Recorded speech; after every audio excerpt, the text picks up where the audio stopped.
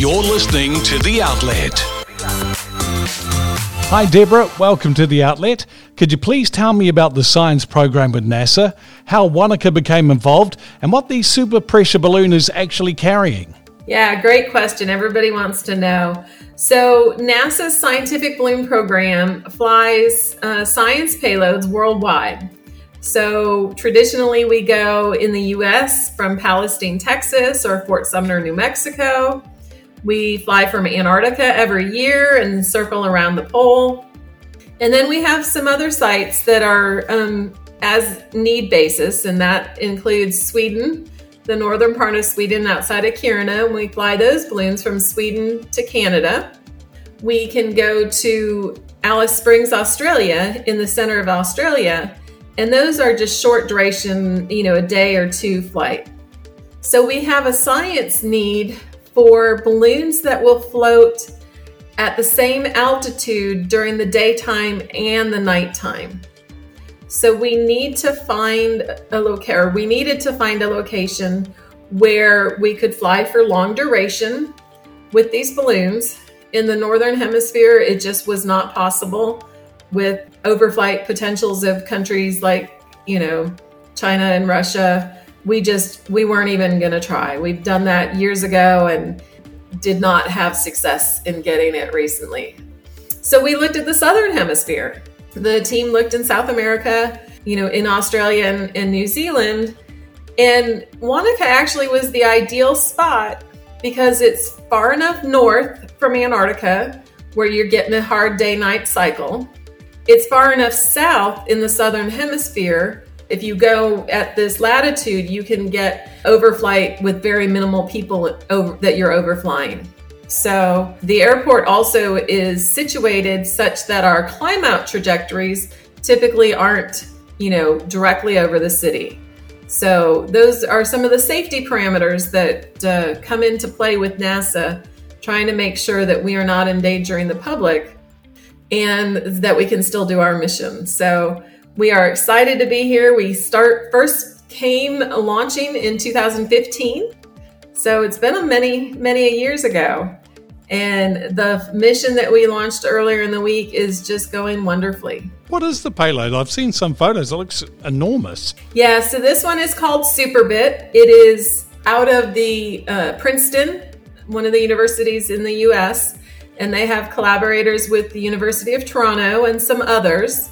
And it is an optical telescope that is looking out into the space at night. So we've seen just some preliminary views of what they've captured, and it's the photography that they're getting, the photos they're getting are just phenomenal. So on the order of, some of the satellite mission observations. So we're really excited to get them into the science mode where we can actually start getting science pictures and releasing them. How high does the balloon go, Deborah? Great question. So we're flying just below 33 and a half kilometers. So it's about 108,000 feet right now. So pretty high. How do you control it when it's up there, or is it up to the wind to look after it? So it's up to Mother Nature on where it's going to go. We do have the ability to vent gas out of the top or drop some ballast, which can affect our trajectory a little bit. But we mainly rely on our meteorologists to do the predictions with the satellite-derived winds so that we know approximately where we're going to be and when we'll get to the next landmass. And they're usually pretty accurate. How does the balloon get to the desired height? I mean, it's not fully inflated when you release it, is it? That's correct. So on the ground, we put all the helium inside the balloon. And if anybody saw it on the way up, it kind of looked like a teardrop shape. There was helium in the top of the bubble, and then you saw a lot of white before you got down to the parachute. That white was all balloon. So we put enough helium so it could lift the entire system, the parachute, the payload, and the balloon, plus some extra. And that extra we call free lift. So that extra free lift that we put in the balloon is what you gave it the upward force to want to go up through the atmosphere. And because of the density of the atmosphere on the surface, it's lighter, it's thinner atmosphere up in the stratosphere. So think about when you go hiking. People go hiking on tall mountains, they have to worry about their breathing and stuff because the atmosphere is thinner. Well, we're just going even higher. So the helium inside that balloon just started expanding as we ascended through the atmosphere. So when we got all the way to float, or to the design float altitude, closer to the coast where Christchurch is, the balloon should have been fully inflated. And that's what people at nighttime, as the sun was going down, would have seen a fully inflated balloon. The thing is too, when the mission's over, you've got to get it back on the ground, and there's a lot of expensive equipment on it. So how do you control it coming back to Earth? That's a great question. So we use our satellite communication links to send a command that will separate the bottom of the balloon from the top of the parachute. So when the parachute starts to free fall, it'll rip a panel out of the balloon. So the parachute's going to bring our payload down safely, and then the balloon's going to free fall to the ground. And from a safety perspective, we'll be making sure that essentially from the point where we're terminating out to where the balloon's going to land, and then further out to where the payload will land on the parachute is clear and free of, populations, so that we can bring it back down safely to the ground. And on this one too, there's a special Space Kiwi, isn't there? Yes, there is. So Space Kiwi came to us last year. If everybody remembers, we started with quarantine here in New Zealand. If you had to come into the country, you had to go into quarantine.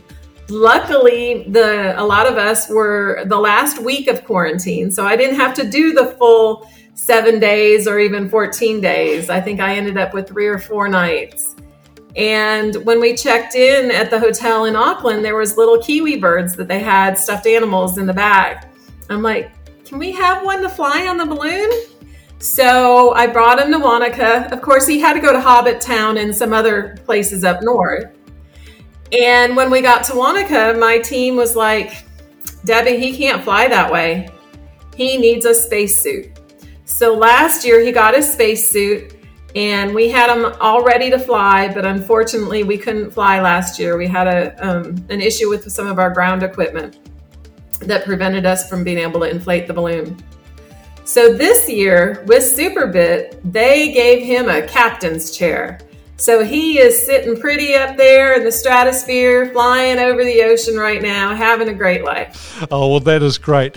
Well, thank you so much for chatting today. It's fascinating, and we look forward to your second launch. You're doing that at some time, are you? Yeah, so we're still getting ready with that payload, probably at least 5 to 7 days away from being flight ready. And then we need Mother Nature to shine upon us again with, a beautiful day here in Wanaka, so that we can actually get the balloon inflated and launched. And the great thing is too that now on the Wanaka app, there's a button there you can track the balloon. Very good. I appreciate it. And anybody can watch the video online of us doing our operations. So even if you're not in the Wanaka area, you can. And in the different press releases, there's suggestions on where to go to actually watch when we're going to launch. You may be doing some waiting, and I know, that can get old, but we just need it to be right, and the process takes hours. So even though we launched at, I think, 11 something in the morning, the first of our people arrived at 11:30 the night before. It's a long process to get ready. It's very complicated, but it's been, well worth it. We're tickled with the performance of the balloon. And the science instrument is getting commissioned, and they are excited. One of the fun things that we added last minute was Starlink. I know a lot of people in New Zealand are using Starlink at their home. So we've got a Starlink antenna on the balloon, and they are getting a lot of their beautiful images down through Starlink.